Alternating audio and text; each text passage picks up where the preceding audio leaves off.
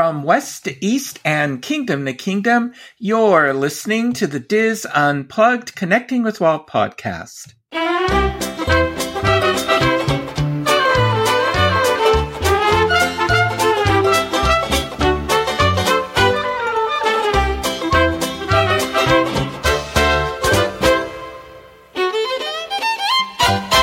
Connecting with Walt is brought to you by Dreams Unlimited Travel, experts at helping you plan the perfect Disney vacation.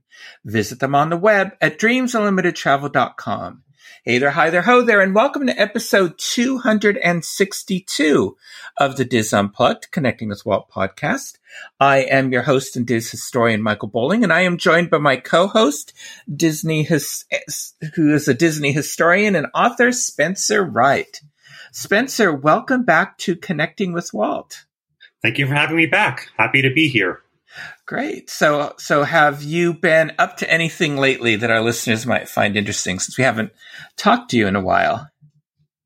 Yeah, well, at the end, maybe we'll talk about it, but I did my first Run Disney event in April, and that was fantastic. So I'm training for my first marathon down there, which will be in January. Okay, excellent. Well, that's terrific. Congratulations. Yeah, we'll talk more about it then and towards the end of the show. But longtime listeners to the show have heard Spencer talk about his book, Voices Behind the Magic, about the careers of Disney voice actors. In his latest book, The Enchanting Disney, Spencer chronicles the lives of several Disney live-action actors who began their careers during the golden age of Hollywood, when the studio system ruled. So, Spencer, what inspired you to write this book? So about 5 years ago or so, I was going to start working on a book in the style of Jim Korkis's Vault of Walt books, sort of talking about different topics that, discuss the connections between the world of Disney and old Hollywood. And so by old Hollywood, I'm talking about the mid-20s to mid-50s, when Los Angeles was a center of filmmaking. So one of the chapters was going to be a section on people from this world who then later appeared in Disney live-action films. So as I got working on it, I realized many of these individuals, could easily be a chapter of a book. And, this could easily be a book if I find a way to link everything together. So in 15 chapters, I discuss, 15 different people who were in live-action films, their connections to the world of Disney, Walt's life, really spanning the history of the Walt Disney Company up into just about the present. Mm-hmm. Good. And how did you select the title of the book, The Enchanting Disney? Yeah, so in terms of the title, I had a generic title until I found one that I liked. And so I selected The Enchanted Disney because one of the chapters is on a character actress named Iris Adrian, who had over 100 film roles working at every studio, from the lavish Paramount at its height to the absolute lowest budget. And she described the studio as the Enchanted Disney. She said if it's raining in California, it's always still sunny at Disney's.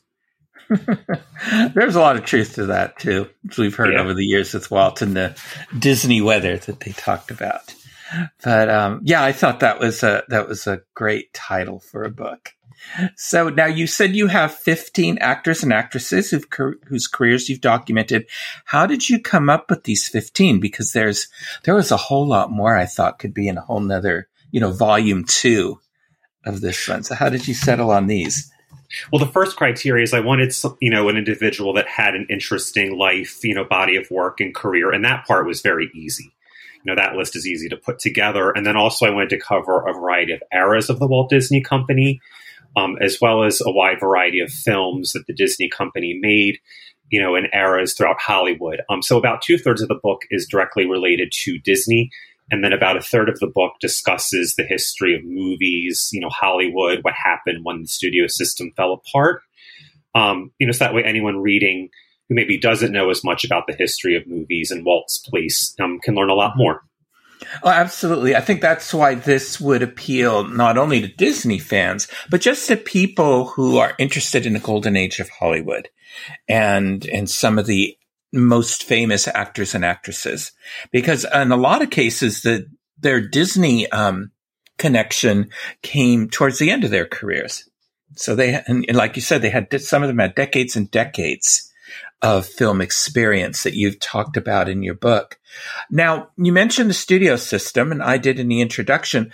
A lot of our younger listeners may not know what was the studio system and how it influenced Hollywood and the actors.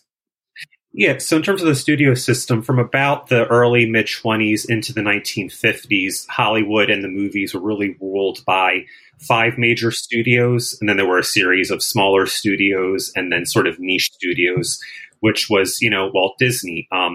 But the main, thing relevant to the book is that, stars, actors, actresses, as well as a lot of crew members were under very tight contracts to a studio. So if you had a contract with MGM or Paramount, it lasting 7 years was very common, and it had a lot of pros and cons. In terms of the pros, there were publicity people who handled your publicity. If you were a star, they would send people out to find plays that would be good roles for you, to read books that could be made into movies for you, find lavish homes for you to live in. But then the con is they basically controlled every aspect of your life. Oh yeah, because they would set them up on, in pretend relationships for publicity purposes and, things like that. Change your name. Mm-hmm. Well, that's even common today. Yes. So what brought about, and also that's why you'll hear when you read about old films, how they'll say a star was lent by one studio to another. Yes, because they didn't have a choice unless they didn't want to get paid. Yeah. So what brought about the end of the studio system? It was a variety of factors. One of the main ones was, right after World War II, there was suburbanization. So people didn't go to the theater as much. They stayed home and they watched television. In the 20s and 30s, films really was the one mass, one of the main forms of, entertainment for the masses. And then during the 40s and World War II, people were encouraged to stay home as much as possible to conserve resources for the war. So they would go to the movies as an escape. Then people stayed home and watched television. Actors began asserting their independence. So the studios didn't have the same reliable, cast of stars that they could put in movie after movie. And then there was a Supreme Court decision in 1948. So as a result of this Supreme Court decision, the studios were no longer permitted to own their studios. So MGM would own, their film production, their distribution, and their studios and rake in money. And they can no longer rake in money the same way. So now, when you were researching these stars and their careers in Hollywood, was there a common thread as to how they ended up at the Walt Disney Studio towards the end of their careers? A lot of what happened is simply the Walt Disney Studio asked them to be in the film. The first chapter I talk about silent film star Pola Negri, who essentially was forgotten by society. She was one of the main stars in the United States in the 1920s. And by the 1960s, she was totally forgotten. And the studio asked her. Of course, I learned this right after I finished the manuscript. But one of the main forces was there was a casting director named Bill Shepard who loved the character actors. So he tracked a lot of character actors down to also appear in Disney movies. Okay. Now, in terms of what attracted them to Disney, it was a respected brand.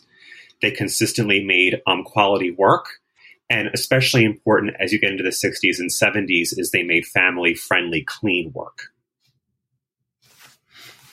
All right. Yes. And a lot of them commented on that. And also in your book, they talk about how, again, there was a family feel to it. They had great respect for Walt Disney. He took good care of them. What seemed to be common comments. Yeah, they were always treated with respect. And especially, they were expected to show up and be themselves, make a contribution, and work hard. And that was enjoyable for them, that their talents were respected. They just weren't, chattel. Right. Good. Well, that's always good to hear. Yes. They were treated with respect. So, by the Disney studio. So, in your book, you cover the careers of 15 actors, as you mentioned. I'd like to take a look at a few of them, maybe the ones that I'm pretty confident most of our listeners would have heard of. Either maybe not their Disney work, but maybe some of the other work that they've also done over the years.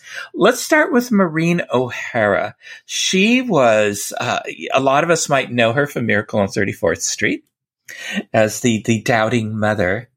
But she had a long career. She acted with John Wayne and did all kinds of things. What can you tell us about her? Yeah, so she was an actress from Ireland, and she arrived in Hollywood in 1939, which many people feel is sort of the peak year for this golden age of Hollywood. It's the year when The Wizard of Oz came out, Gone with the Wind, many, many hits. And she was in a lot of Westerns, a lot of adventure pictures. She played a lot of very tough women on screen. And then she was eventually cast in, Walt Disney's The Parent Trap. And, one thing in 1964, and one thing, I'm sorry, that's not the correct year for The Parent Trap. I think it was 1960, perhaps. She was cast in The Parent Trap. And, what's interesting about her is she was 40 years old, and it really helped revive her career. Unfortunately, during this era, women tended to age out of stardom very, very quickly. But for her, being in The Parent Trap really helped revive her career, even at age 40. Yeah, and she was also like a pinup girl back in the day. She had some very alluring publicity shots. Yes, especially during World War II. In The Parent Trap, it was 1961. Mm-hmm. There we go. And this is one I also remember the reimagining very well from when I was a child. It was always very popular with Lindsay Lohan. So what was her experience with making The Parent Trap? Did she talk about that at all? Oh, she talked quite a bit about it. The first issue she had is that she was offered $25,000 to appear in the picture. And her minimum was $75,000, which Walt eventually caved in on. Pretty much most everyone that I've read or spoken to that worked at the Walt Disney Studio, they loved their experience, but Disney didn't always pay the highest. Mm-hmm. But fortunately, it's probably still true a little bit today, but fortunately in her case, they did come through. And working on The Parent Trap, working with Brian Keith and a young Haley Mills, that was an experience that she, absolutely loved and enjoyed. Now in billing, in terms of where her name appears in the credits, her name was put below Haley Mills, and she, indicated in her contract her name was supposed to appear ahead of any other actress. So she did go to the Screen Actors Guild, and according to her in her autobiography, Walt essentially sent her a message that if you pursue this, your career will be over. Oh my goodness. Yeah. And she said there was the business side of Walt. Yeah.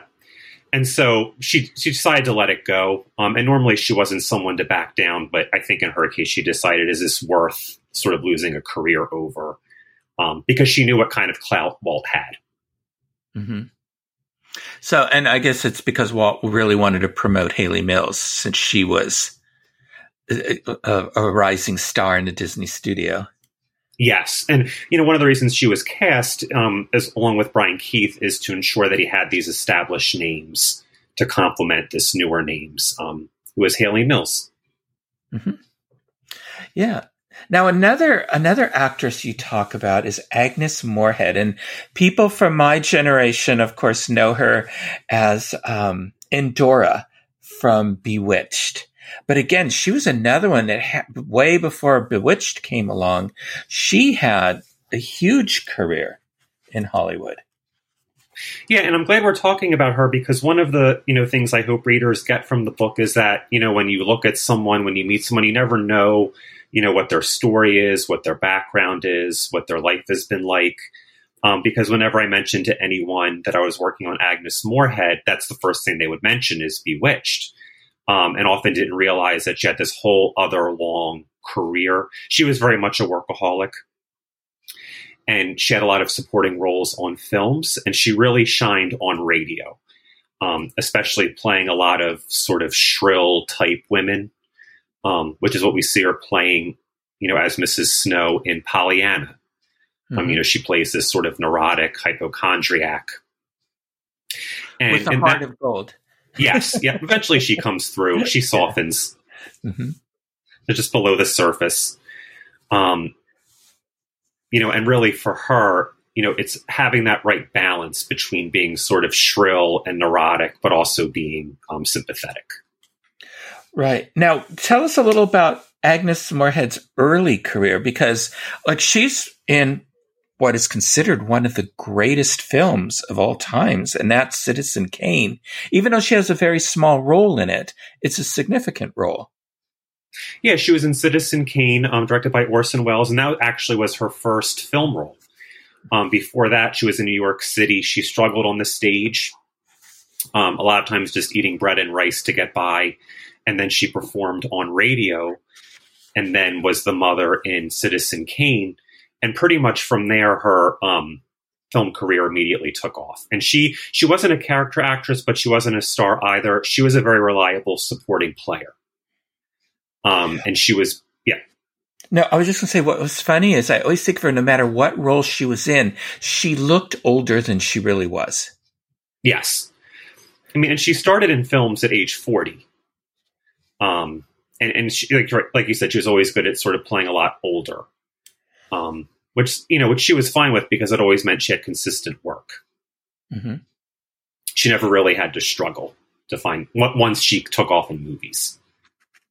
Yeah. And she, I like you, I like listening to the old, radio shows from the classic age. And there's a lot of channels that run them now. But even when I was a boy, when they were rerunning them still on just regular stations, she was in all kinds of films. She was Orson Welles' stable, sort of in his stable for his show. But she was in a tremendous number of radio shows as a voice actress. Yeah, she was the first lady of Suspense. Mm-hmm. And Suspense is a show that probably holds up as one of the best from that era. At least in my opinion. Yeah, which is a really good mystery film. And you never know what it was going to be, a mystery series. You never knew what it was going to be from one week to the next. It wasn't like it was ghosts and things like that. It was, I even heard one not long ago on, it was a World War II story. And, so it was a great series. So. And a lot of them are quite scary. I started listening to them years ago when I'd walk to the train in the morning, it'd still be dark out. Mm-hmm. And there are some I just had to turn off because they're so eerie, because once your imagination kicks in. Especially when you're a little boy listening to them in the dark on your radio. Yeah. Yes, they are. They are. So any, and did she have any comments about her experience with Disney? She did. She enjoyed the studio, and she also was quite vocal as the 60s and 70s went on about the importance of family-friendly entertainment. She was later in a film for Disney on television, The Strange Monster of Strawberry Cove. And she was invited to the opening of Walt Disney World, which she referred to as the most bewitching place she's ever seen.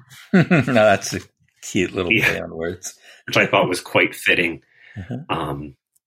Yeah, but she really appreciated, because, what happened is pretty quickly into the 60s, a lot more adult content was entering films. And this was coming right off of an era where, you had Lucy and Desi in separate beds in their bedroom.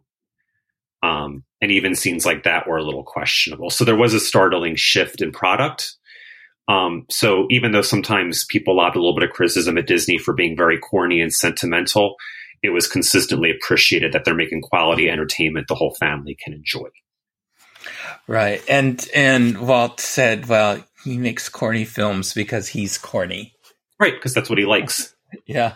Yeah, and what he liked worked. So yeah, and he said, like during his era, the highest grossing films like Snow White and the Seven Dwarfs and the Ten Commandments, these are family-friendly films. Yeah.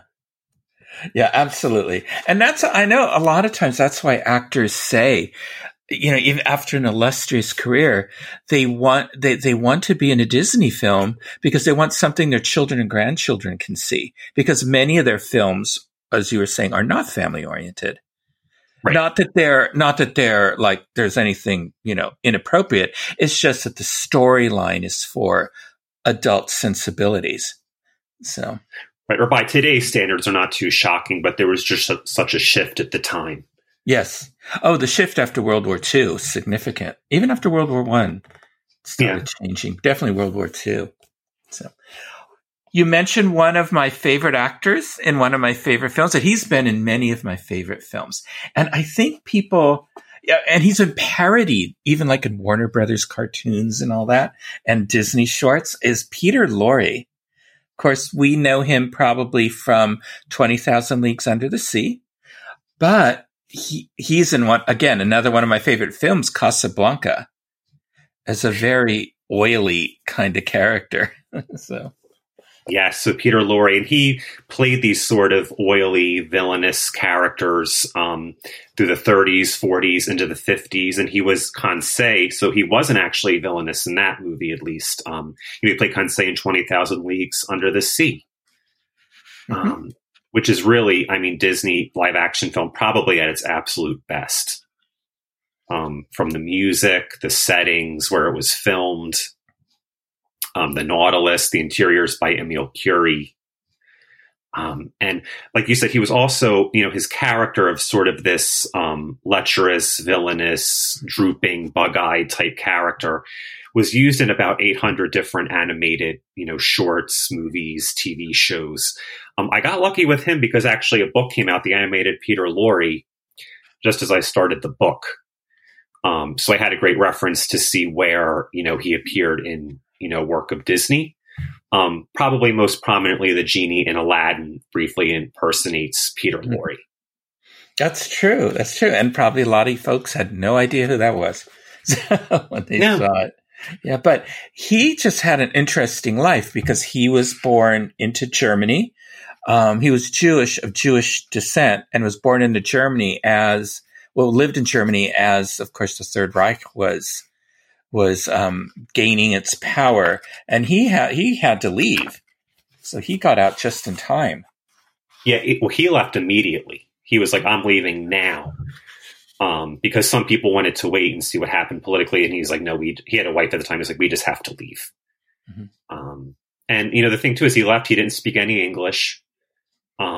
And, there are many actors, directors, producers who came to both England. He came to England first in the US to make films who didn't speak English, who a lot of the early film roles were totally phonetic. So they didn't know what they're saying. And I bring that up partially because that's something that I think about whenever I feel challenged by something. I'm like, there are people that basically came, to the other side of the world, didn't speak the language, and made a success of themselves. Yeah. Well, so I can do this.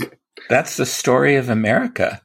Yes, and some of its greatness is people who did that, and then the contributions that they made to the country.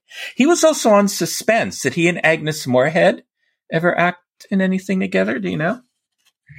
Not that I can think of off the top of my head. But he, similar to Agnes Moorehead, both loved radio, because they didn't have the traditional looks of a star, during a much more shallow era. Mm-hmm. But on radio, it didn't matter. So they could shine. So they would make all kinds of hand gestures and dramatic things on radio that were okay as part of their performance. And they could really just be themselves. Yeah. We have there's a little street. There's a tiny theater on our historic street in my town that was built during the gold rush.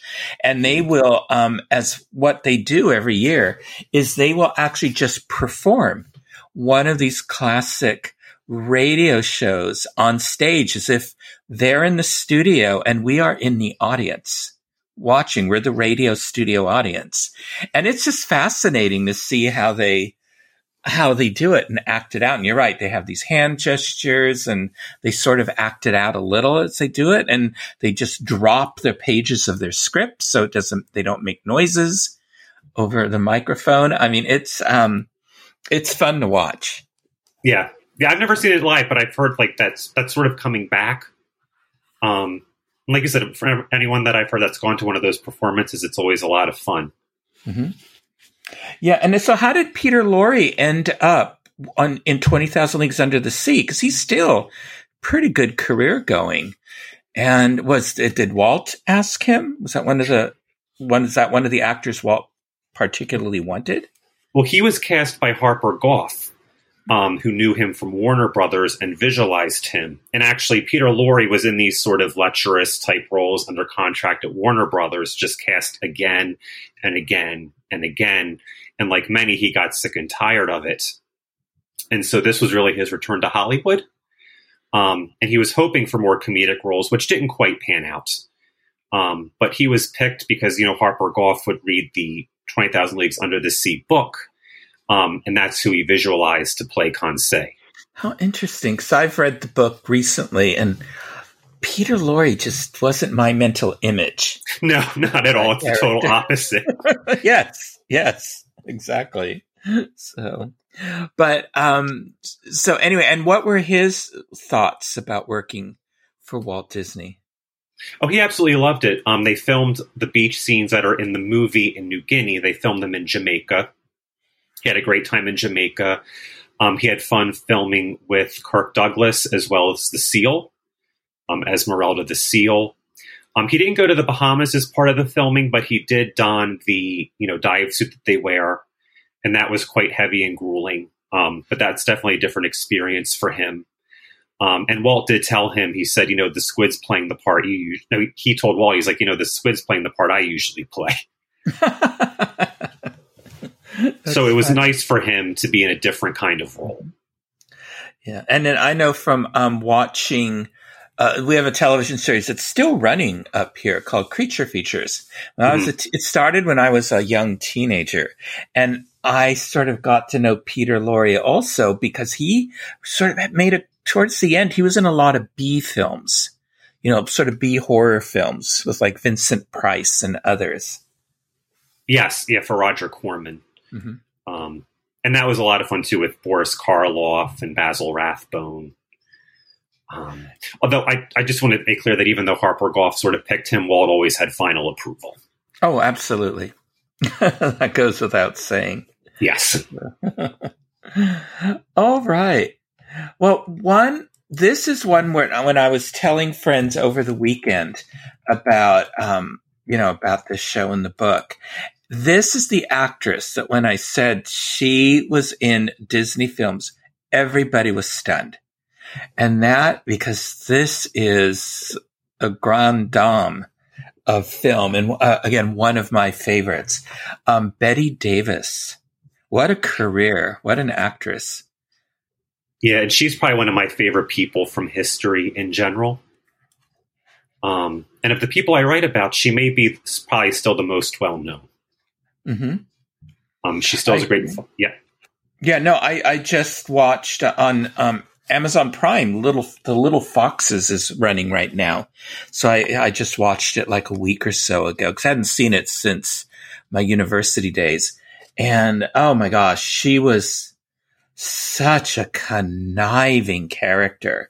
I mean, she was just a duplicitous. I mean, she was perfect. Yes. Role.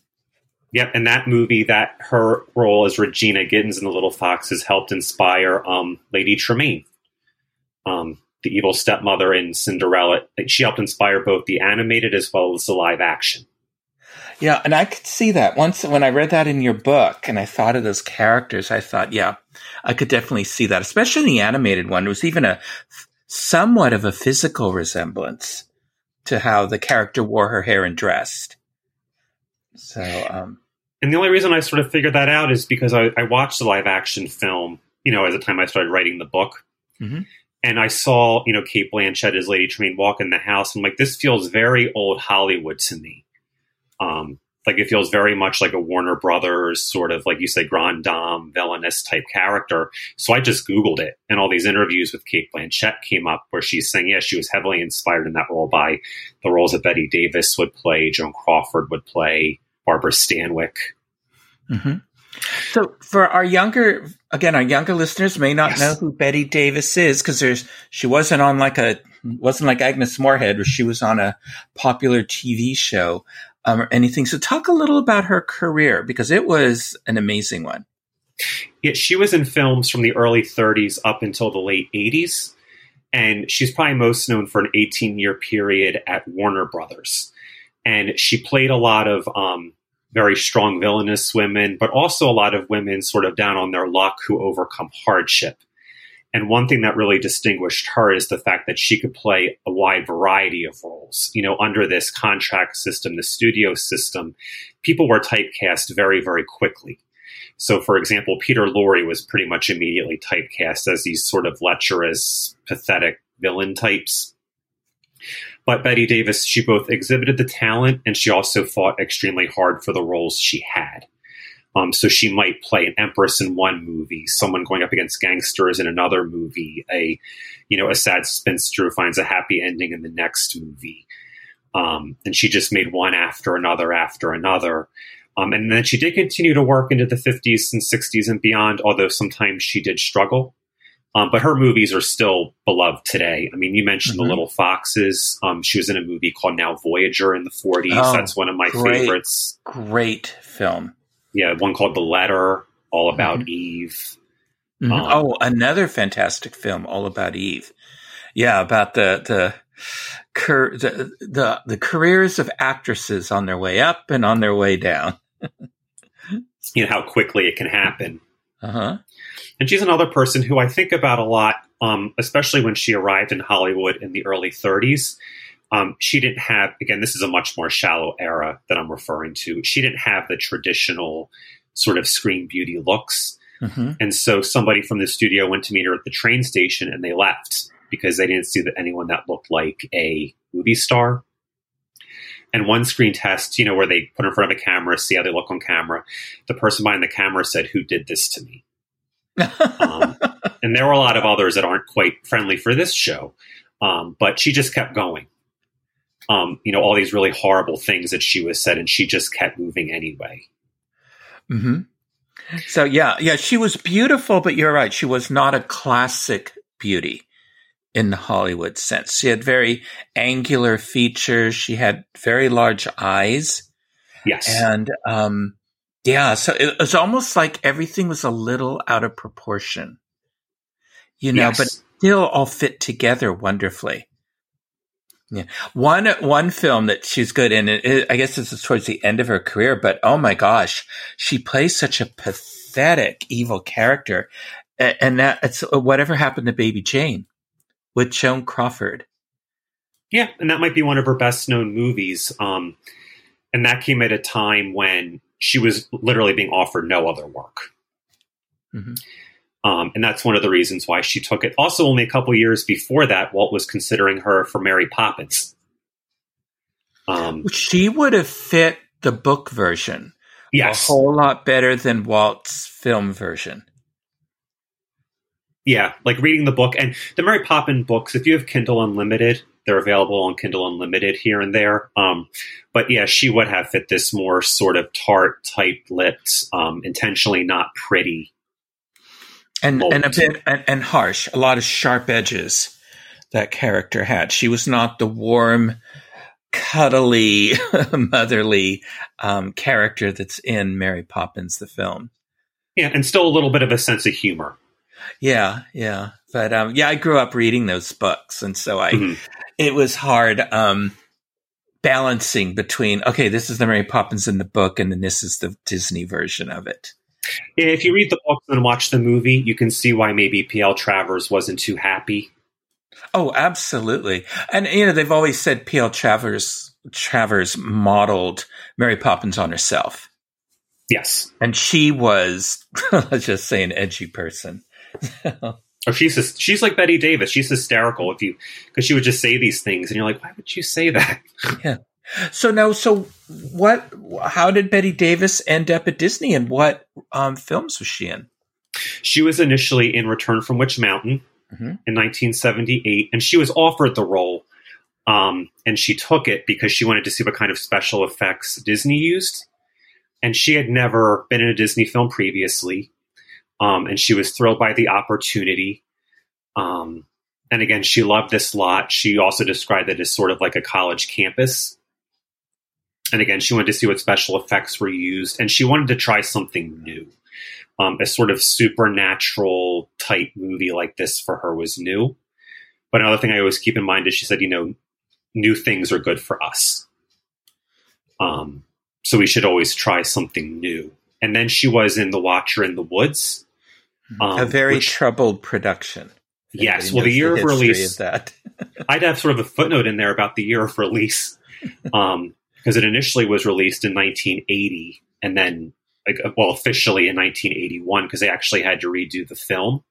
Mm-hmm. And Bette Davis had been in dozens of films at that point, many of which, by her own admission, were not great. Sometimes she took work just to work. And that was the first movie she had that actually had to be pulled from release and then redone and reissued, in part due to the ending. And so if you haven't seen The Watcher in the Woods, I still recommend it, but I love Bette Davis, so I'm sort of biased. Yeah. And it's on Disney Plus. But, at one showing she went to, they didn't even show the last part of the movie, and she said the audience didn't really even seem to care. So in terms of Walt's principle of creating a story the audience cares about, that's a sign that it was a resounding failure. Yeah. Oh, absolutely. If he lost interest, then it was over. Right. So, but I remember her also, and I don't know how old I was, but it was a mini series on television, and it was The Dark Secret of Harvest Home. And I remember really liking it. But I was younger, so, maybe my sensibilities were a little different. But it was a very creepy, it was a classic setup where a young couple from the city moved to this country, this village they called the Coombe. And it's not quite like the Amish, but you can see they pulled some things from that culture.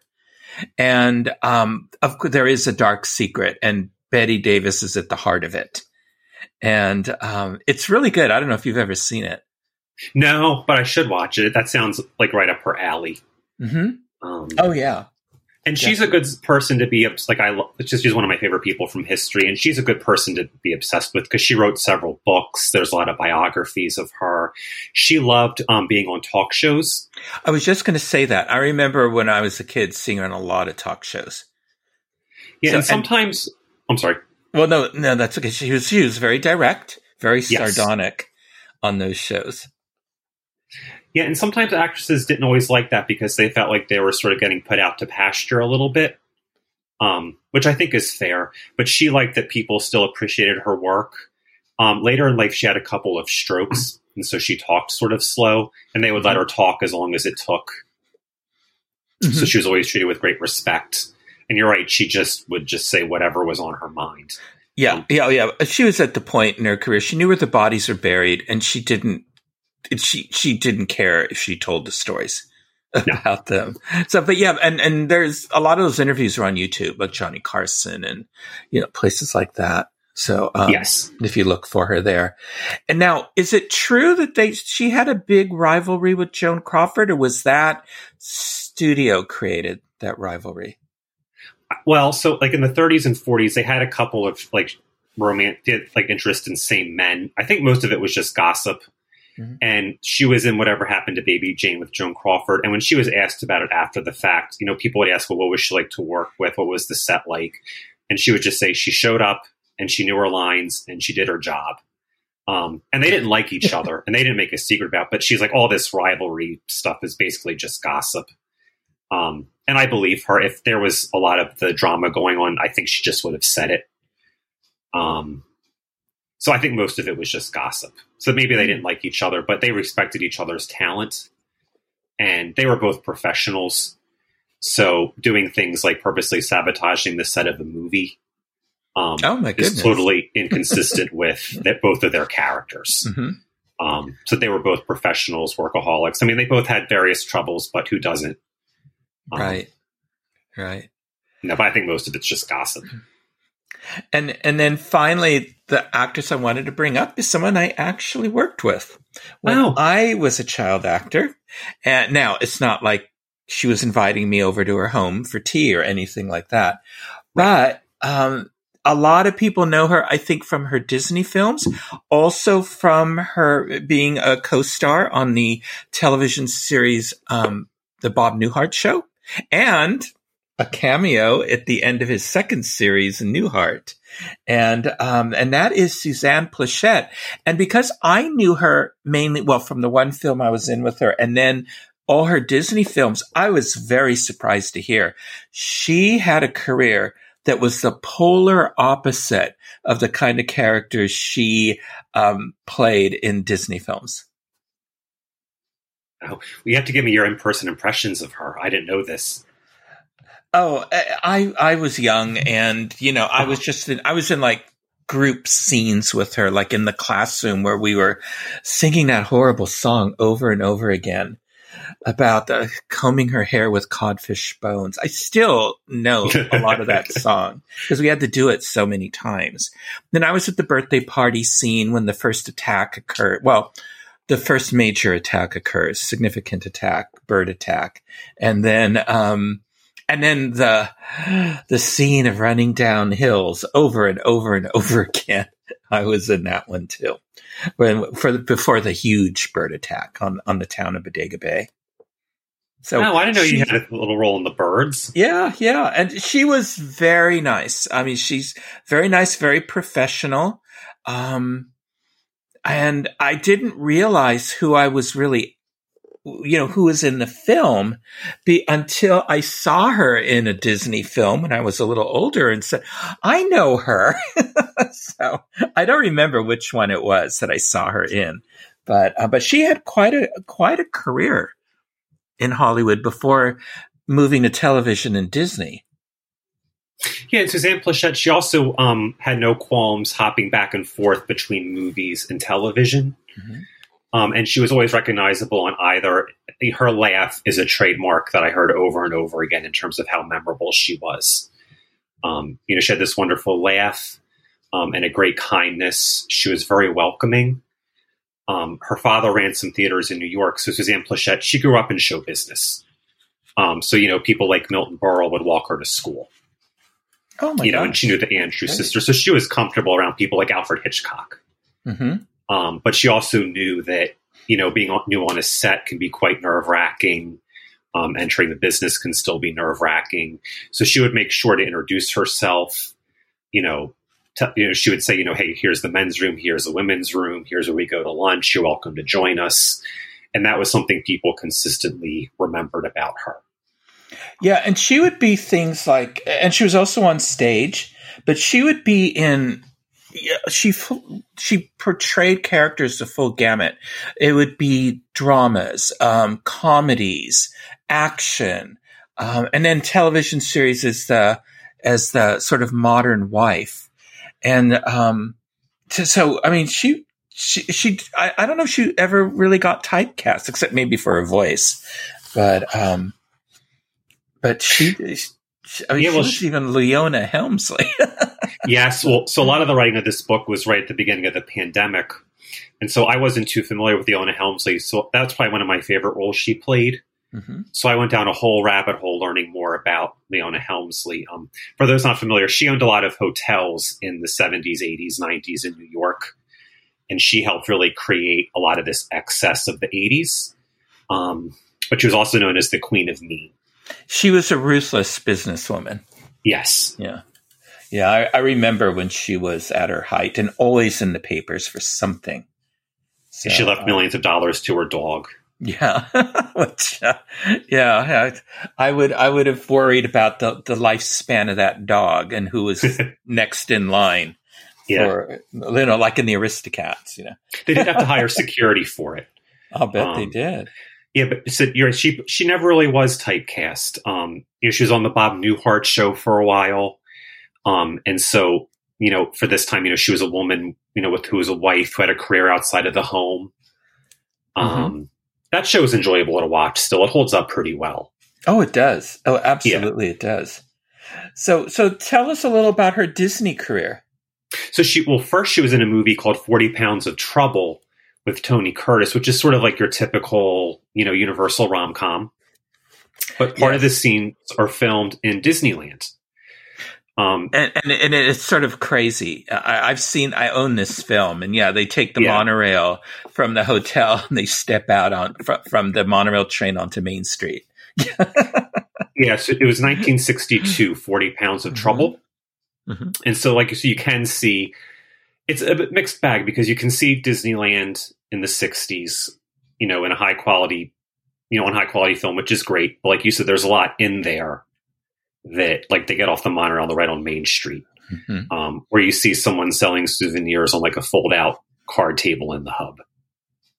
Yeah, but you do see a lot of the classic attractions that you see gone. A big chunk of Mine Train Through Nature's Wonderland, which you just talked about. Yeah. So anyway, so that was her first film that was filmed at Disneyland, not a Disney film though. No, and then so Walt saw her in that film and was very intrigued by her, and then cast her in The Ugly Dachshund with Dean Jones. Mm-hmm. And I think that's the first Disney film I saw her in when I recognized her. So as a kid. And so, I mean, she was happy with the role, but she was a little apprehensive because she was known for playing these sort of saucy, risque type women by the standards of the time. And so, now she's going to this studio that has a street called Dopey Drive. Mm-hmm. So she's a little concerned, well, how am I going to fare here? But, it was welcoming. There were people on the crew that she had worked with before. And she absolutely loved her experience. She loved working with Walt because Walt was on the set of live action films pretty much as often as he could.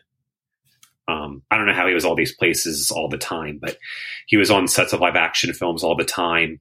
And so she loved seeing him. And, later in life, she considered the Disney lot her second home. Probably my favorite Disney role of hers is in The Shaggy DA. Mm-hmm. And again, she's paired with Dean Jones. And that's another live action film that has a lot of great, character actors. Like you have Iris Adrian in it, who I discuss in the book. Again, you have Dean Jones, Joanne Worley, and that was 1976, The Shaggy DA. Mm-hmm. Yeah, and she was in a number of them. I know she was in like Blackbeard's Ghost, and I know I had heard about her.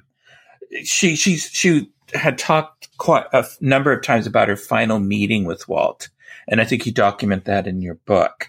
That when he came to visit the set of Blackbeard's Ghost. Yeah, she felt like she could tell that he sort of had this sickly color and felt that he was probably passing away. Yeah, I think she recognized it from, I think, a family member who had passed. Yeah, so she knew that look. Signs.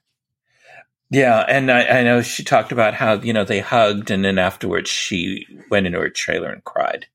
Yeah, so, especially because this was a time when there wasn't really a whole lot of treatment for cancer. Mm-hmm. No, not cobalt, which was horrible. And then she did the Adventures of Bullwhip Griffin, another one of my favorites from my childhood that I remember I enjoyed. Yeah, that one's fun with Roddy McDowell. Mm-hmm. Partially taking place in San Francisco. Yeah. And that gave her the opportunity to sing. Yeah, but she wouldn't have thought she would be a good singer, but she pulled it off. She did. So definitely in a lot of films, and it was enjoyable to read about her. And this is only a few of the actors Spencer writes about in his book, The Enchanted Disney. As I mentioned earlier, anyone interested in both the Golden Age of Hollywood and Walt Disney Studio will enjoy reading this book. So Spencer, do you want to sort of talk about or just list out some of the other actors that we didn't talk about? Just, run through their names so folks know. Yeah, so we have Pola Negri, Iris Adrian, Ray Bolger, Beulah Bondi, Sesu Hayakawa, Maurice Chevalier, Lillian Gish. Let me just check if I'm forgetting anybody. Debbie Reynolds. How can I forget Debbie Reynolds? Debbie Reynolds. Yeah, people, that's another one. Well, probably some of our younger or viewers, listeners know her from the Halloween Town series. Yes, she was Aggie. Mm-hmm. Elsa Lanchester, who was the Bride of Frankenstein, and Adolphe Menjou. Mm-hmm. So a lot of great actors in this book. So I think it has something for everybody in here. Yeah, and really the goal is that if you don't know a lot about Disney history, it's a great guide. And then if you do, hopefully you learn a lot more about these live action films. Yeah. And just about Hollywood of a bygone age Yes. is really interesting as well. So, Spencer, how can our listeners purchase a copy of your book, The Enchanting Disney? Yep. There's two places. There's Amazon, and it's on hardback, paperback, and Kindle. And then also you can go to bearmanormedia.com. That's the publisher. And I would encourage anyone listening to really, sort of browse around that website, bearmanormedia.com. There's a lot of books on there about people who contributed to the world of Disney. There's a great biography of Fred McMurray, the first Disney legend, Paul Frees, who's most known for voicing the ghost host in the Haunted Mansion, and a lot of others. So definitely take a look around that, catalog. Yeah, I will. That sounds interesting. So now, are you working on any other projects that you can discuss? So I'm actually working on a biography of Iris Adrian, who I cover in the book. I really developed an interest in her. She was a character actress who played what she called tough broads who are never mean. So she played in the 30s and 40s a lot of showgirls, diner waitresses, that type of character. And then as she got older, she played what she called the same babes, just older.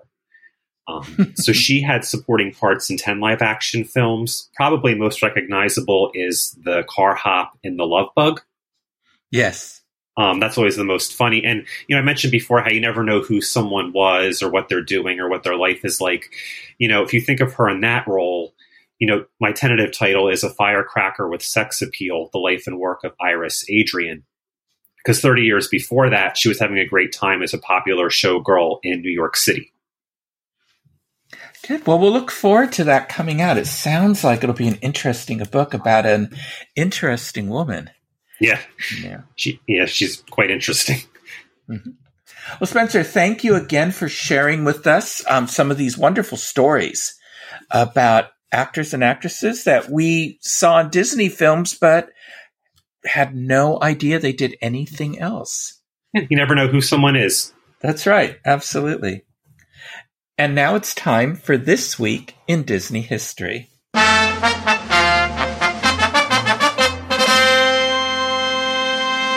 Okay, Spencer. Well, I always give my co-host the option of going first to share what is their tidbit of Disney history. So would you like to go first? Oh, absolutely. Thank you. So we're going to go to July 14th, 1928. And actress Nancy Olson is born in Milwaukee, Wisconsin. So she's probably most known for playing Betty Schaefer in the 1950 film Sunset Boulevard. Mm-hmm. But for Disney, she was in Pollyanna, The Absent-Minded Professor, Son of Flubber, Smith, Snowball Express. And then she had a cameo in 1997's Flubber. She, and her and Walt got along very well. She came from the same sort of Midwestern background that Walt Disney did. And one thing she always pointed out about the studio was how clean it was, which is common, how clean, neat, orderly, not industrial, and how friendly this set was to work on. One of my favorites of hers was 1972's Snowball Express. It's on Disney Plus, and it has a pretty regular Disney group. It has, Nancy Olson in it, Dean Jones, Keenan Wynn, Mary Wicks. So anything with Mary Wicks I love. And that's a really great, fun film. She actually was recently, if you don't mind me mentioning another show, she was recently on with Haley Mills. And she was talking about Pollyanna. She was on the Tammy Tuckey show recently. Oh, okay. Which I'm going on the 28th. Oh, good. Yeah. So it was her and Haley Mills talking about, their careers and their time on Pollyanna. Oh, that would be interesting. I'm sure there's great stories about that. Because that was Haley Mills' first film with Disney, wasn't it? Yeah. Yeah, 1960 was her first film. And how everyone really helped her. And, her father, John Mills, helped guide her before he was off to film Swiss Family Robinson. Yeah, one of my favorite films. I think it was her first film after leaving Disney. And I watch this a few times a year just because I just find it so cheerful and because I can identify with a little bit with it. And it's the Trouble with Angels, because I went to Catholic school where, all boys schools. And so, and, I was at, in boarding school as well, family's English, and then, as well as, standard schools, but all Catholic. So I was used to having all my instructors, all my teachers being religious, either sisters or brothers or priests. And so in this one, The Troubled Angels, it stars Rosalind Russell, Mary Wicks. She was her first nun role, as she made a career of it. And there's a number of Marge Redmond and a number of actresses in there that had careers of their own. And so it's this Haley Mills, who is let's just say a feisty young lady, is sent to this boarding school to sort of hopefully so that the nuns can straighten her out. And of course, she and Rosalind Russell, Reverend Mother, they clash. But it goes through it covers 3 years, and it's based on a personal memoir of somebody. And so there's not like a storyline. It's just story segments over this 3-year period that Haley Mills is in this school. And it's wonderful because I can identify with being in that kind of a school. Rosalind Russell, who was Catholic, she got it down as to how a woman who has risen the head in order in a school would act. And she got all the little nuances down of a sister in a traditional habit, like the little turn they would do to brush the veil, sort of off their shoulders. And even like when she's caught, Haley Mills stumbles upon her when she's praying the rosary in a grotto. And, when you're interrupted, you always look at the bead you're on and hold it with, in your hand with two fingers on either side of the bead. And so she had a lot of it down, but it's a delightful film. And I'll have to watch it again. I love Rosalind Russell. Yeah. She's very good in it. They made a sequel, not as good. So without Rosalind Russell, with Rosalind Russell and all the sisters, but different set of girls. But there was a sister who was supposed to sort of be the adult Haley Mills character, but Haley Mills opted not to be in the film, which is probably a good decision. So they got, I forget who the actress was, to play this particular sister. So, but yeah, definitely watch it. I think it's available on some streaming service or something. So, okay, my history segment is July 13th, 1925. This is the wedding anniversary of Walt Disney and Lillian Marie Bounds. This is when they got married. So on this July 13th. So, and of course, Lillian was one of his first employees and so they were married actually in the home of Lillian's brother in Lewiston, Idaho, Sid O. Bounds. So, and he was also Lewiston's fire chief as well. And this is because Lillian's father's deceased. So, her uncle gives her away. And the Reverend D.J.W. Somerville performed the ceremony. Lillian's sister, Hazel Sewell, and it was Hazel who was an employee at the studio and rose up quite high in it, who helped get Lillian the job and told him her advice was don't vamp the boss. Well, they ended up getting married. And and Lillian's brother Sidney were there, and they were the witnesses. And so, that's it. So July 13th, raise your glass to the anniversary of Walt and Lillian Disney. Absolutely. Yeah. So anyway, so we want to remind folks of the DIS event that is coming up August 4th through the 6th. And if you go to the DIS boards, all the information is there. And if in case you haven't heard our previous episodes or anything, the event was moved from being in Pixar Gardens and Pixar Pier over to Avengers Campus because one of the main attractions on Pixar Pier was is being closed for refurbishment. So we are going to, it starts on August 4th, and it's going to be at 8:30. We will be escorted from the main entrance to Avengers Campus. And then 9 to 11:30, there's a private reception with food, beverages, and exciting guests, it says. So I wonder if any of the superheroes will appear. And then 11:30 p.m. to 1 a.m. is the private Avengers Campus party. And you'll be able to have unlimited rides on Web Slingers, A Spider-Man Adventure, Guardians of the Galaxy Mission Breakout. And then it says special guests. I'm assuming that there are going to be some meet and greets and all that. So you can go on to Disboards. We have a thread that we'll have in our show notes, but it tells you how to purchase a ticket, which is $125, and which is cheaper than like a hard ticket event sponsored by Disney, and also and how you can book a discounted room at the Disney's Grand Californian Hotel or the Disneyland Hotel in there. So, and then August 5th, there is a live podcast recording, and it's somewhere in the Grand Californian, but I'm not sure where yet. It hasn't been announced.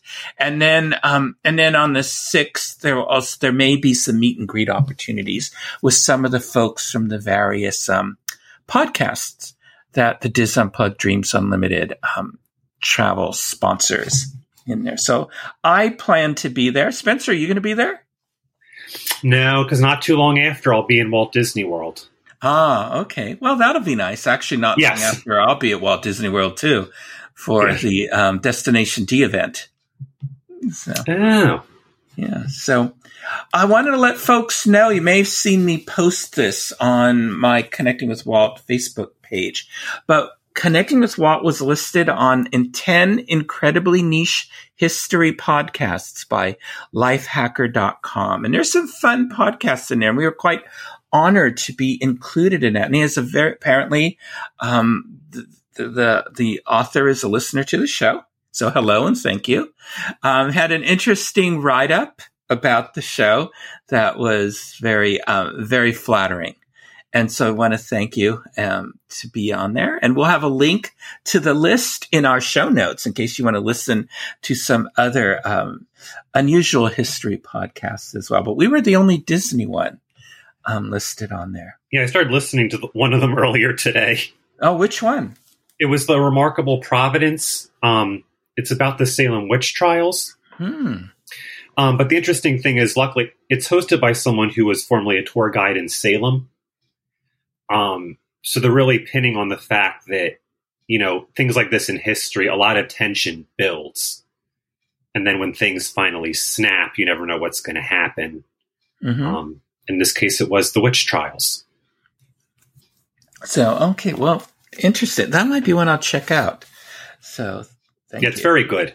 Mm-hmm. So, folks may not have heard, but, I think we all know that some of the more recent films from the Disney Studios and Pixar have not done well at the box office. And so Disney is, and I don't know if they're doing this in response to the box office receipts that they've been getting, or if this was planned all along. I'm very cynical, and I think that they thought, okay, we need to make some quick cash. So they are re-releasing 8 classic movies to celebrate the 100th anniversary to select theaters. So during July 27th to the 20th, they are going to be re-releasing Pirates of the Caribbean, The Curse of the Black Pearl. From July 21st to August 3rd, you'll have an opportunity to see Toy Story. August 4th to the 17th is Frozen. August 18th to the 31st, Beauty and the Beast. I assume that's the animated version. September 1st to the 14th, The Incredibles. September 15th to the 28th is Coco. September 29th to October 12th is The Lion King. And finally, Moana on October 13th through the 26th. So these are all readily available on Disney Plus. But Spencer, are any of these ones you'd want to see on the big screen again? I think The Lion King I would like to, just because that came out when I was a child. Mm-hmm. So I'd love to see it again. Yeah, I'm inclined to agree with you that it's an income stream, which was, something they did, Disney did prior to VHS. Yes, every 7 years. Yeah. Or so. And yeah. They did re-releases of their films. And that was quite profitable and helped make some films profitable. Yeah, it's not a bad idea to have another chance to see some of them on the big screen, just because, especially like Coco and Moana, the colors really pop and everything looks different. Yeah, and there's a generation that has not seen any of these on the big screen. Right. So it'll be fun for families to go back and check these out. Speaking of re-releasing, Disney Plus is debuting a collection of 27 newly restored Walt Disney Animation Studio classic shorts. So these were restored by Walt Disney Studios Restoration and Preservation Team, and they worked very closely with the creative advisors from the Walt Disney Animated Studios. So by the time this show is released, the first batch is already going to be available on Friday, July 7th. We'll be able to see the Skeleton Dance, Building a Building, Bath Day, Figaro and Frankie, which is a cute one, Goofy Gymnastics, and Aquamania. So on Friday, August 11th, we'll get the next rollout. Now it'll be Barnyard Olympics, Mickey's Steamroller, Donald's Nephews, Goofy and Wilbur, Donald's Cousin Gus, The Flying Jalopy. And then from premiering September 5th to the 8th, so I guess they're just sort of rolling them out whenever, is going to be Trolley Troubles, All Wet, The Barn Dance, Playful Pluto, Mickey's Kangaroo, Merbabies, Bone Trouble, Pluto Jr., and finally, I think this is the final batch, is October 6th, when the cat's away, fiddling around, camping out, Winkin', Blinkin' and Nod, Old MacDonald Duck, Inferior Decorator, and Chips Ahoy. So I'm hoping that these will stick around a while. What I like is it's the full range of really every era of the shorts. Yeah, I was wondering. I wonder what their criteria is. Because I'm glad they're doing it, but it's sort of just like a random list. I'm wondering how many of these were in the Disney Treasures series. Under like the Silly Symphonies collection, there were a few volumes of that, and then the Mickey collection, a Pluto collection, and all that. So I'm wondering so those were all remastered. So I'm wondering if they're just pulling from those. Right, that makes sense. So yeah. Now, there was something that you brought up that you told me about, and that's on Disney Plus, since we're talking about Disney Plus, is the National Geographic documentary, Path of the Panther. So do you want to talk a little about that? Yeah, so it looks like, I'm not sure exactly when it released, but it's a 2023 release date. And so it's a documentary from National Geographic called Path of the Panther. So it talks about, the sort of current conservation efforts and the fate of the panther in South and up into Central Florida. And I thought it was really interesting because, it's easy a lot of times for us to think about the ecosystem there that really starts at Walt Disney World and then, down to the southern tip of Florida as sort of like a swamp. And just write it off as a swamp, but it's really beautiful. There's, all kinds of beautiful birds, fish, small animals, and then of course the panther themselves that, live there. And it's very raw and doesn't shy away from discussing the politics of Florida, as well as development. All over Walt Disney World, they're just building more and more and more. So it talks about how it affects the wildlife. But I will say it does end on a hopeful note. Oh, good. Well, so it starts off, it starts off a little rough, but at the end they do end with positive updates. Oh, good. Well, I'm glad to hear that. And and I think we need to support those National Geographic documentaries because, Disney owns them as part of the 20th Century Fox purchase. And I don't think they were particularly after National Geographic, but they've announced that the magazine, National Geographic magazine, will be ending newsstand sales by the end of the year. They'll focus on subscriptions, and then there'll be a digital version of the magazine as well. So I'm hoping that they're still going to continue to make documentaries, and Disney's just not going to purchase documentaries and slap the National Geographic logo on them. So, anyway, but because that's definitely a part of Walt's legacy are the nature series films, nature documentaries. Yeah, they do a good job making a lot of like very unique like topics. Like the panther in this one sort of small section of Florida. Yeah. I'll be interested in seeing that. And then you'd mentioned earlier in the show, Run Disney. So tell us about that. Yeah, so I did my first Run Disney race in April. I did the Toy Story 10 miler. And it was a really great experience. And I wanted to mostly give also a shout out to Disney just at how well run the event was. From the registration, how smooth, security was, bag check, the event itself, the bus transportation to and from resorts. Mm-hmm. So basically, as soon as it became available, I signed up for the marathon in January. So if you're ever interested in doing it, I would definitely encourage anyone to sign up. Typical of Disney, they say registration's like 10 a.m. on this date. Like be online at 9:59, pressing the refresh button. Yeah. Yes. Ready to book it. But really, my only complaint is that I wish they had them more often. It's a great energy because a lot of people do it for different reasons. People wear all kinds of elaborate costumes. They have a lot of unique character meet and greets. They have beautiful medals. And you see sometimes, I think you go behind the scenes. Yes. Part of the race path. Mm-hmm. Or this one, it was cool to see the Living Behind the Land pavilion, the back of it. And a lot of these because we saw a lot of the backside of Epcot. Yeah, I've been on the backside of Epcot, and it's interesting. It's really interesting to see. Okay, this is what we see in the park, but it's very different in the back of those pavilions.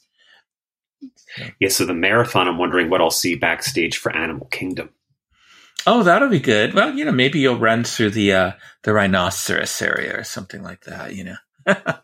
I'll try and see something. Yeah, definitely. Yeah, hopefully they'll do something cool as you go through there.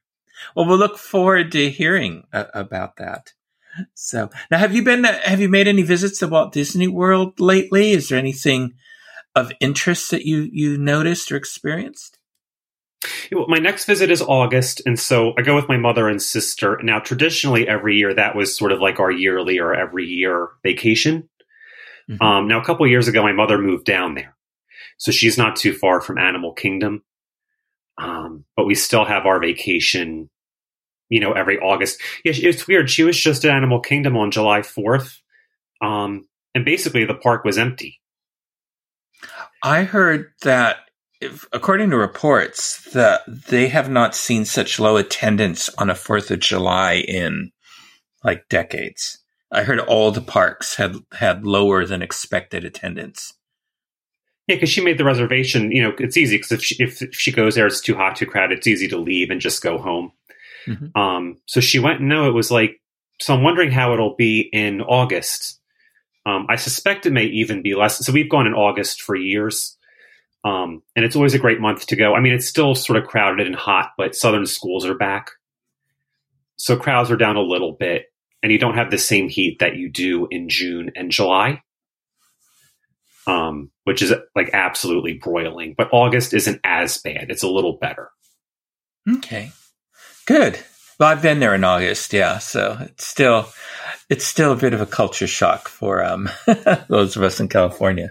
But anyway, good. Well, I hope you have a fun time there. So are you going to Destination D? As of now, no. It was sort of too close to other travels. Mm-hmm. But now that I have a free place to stay, similar to Run Disney, I can start doing all these events that I haven't done for years and years. Yeah, that'll be fun. So, well, Spencer, again, thank you for being on the show as the guest host, and also to share with us your book, The Enchanted Disney: Stories of Walt, Hollywood, and Live Action Films. So definitely, I'm sure Craig will have a link in our show notes to some place where you can purchase the book. And yes.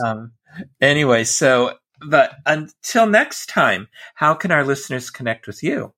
And I'll send you the links. But I'm on Facebook as Spencer Wright Author, and then on Instagram at Overlooked Diz. Okay, great. And you can send me messages at michaelbowling@disneyinfo.com. Twitter, I'm at mbowling121. Facebook, Michael Bowling - Connecting with Walt. Instagram, Michael Bowling that is. And you can connect with me and Craig and all of our guest hosts on Twitter at Connecting Walt. If you would like to listen to more shows on the history of Walt Disney, his studios, his Imagineers, and Disneyland, check out our Disneyland podcast archives for my Disney history episodes on the link Craig includes in our show notes or at DisneyPlug.com. And look for past episodes of Connecting with Walt on iTunes, Spotify, Stitcher, Google Play, Pandora, and Amazon podcasts, where you can subscribe to our show and leave some positive reviews and ratings when possible. So thank you for making us a part of your day. And remember, I only hope that we don't lose sight of one thing, that it was all started by a man, Walt Disney, and his brother Roy.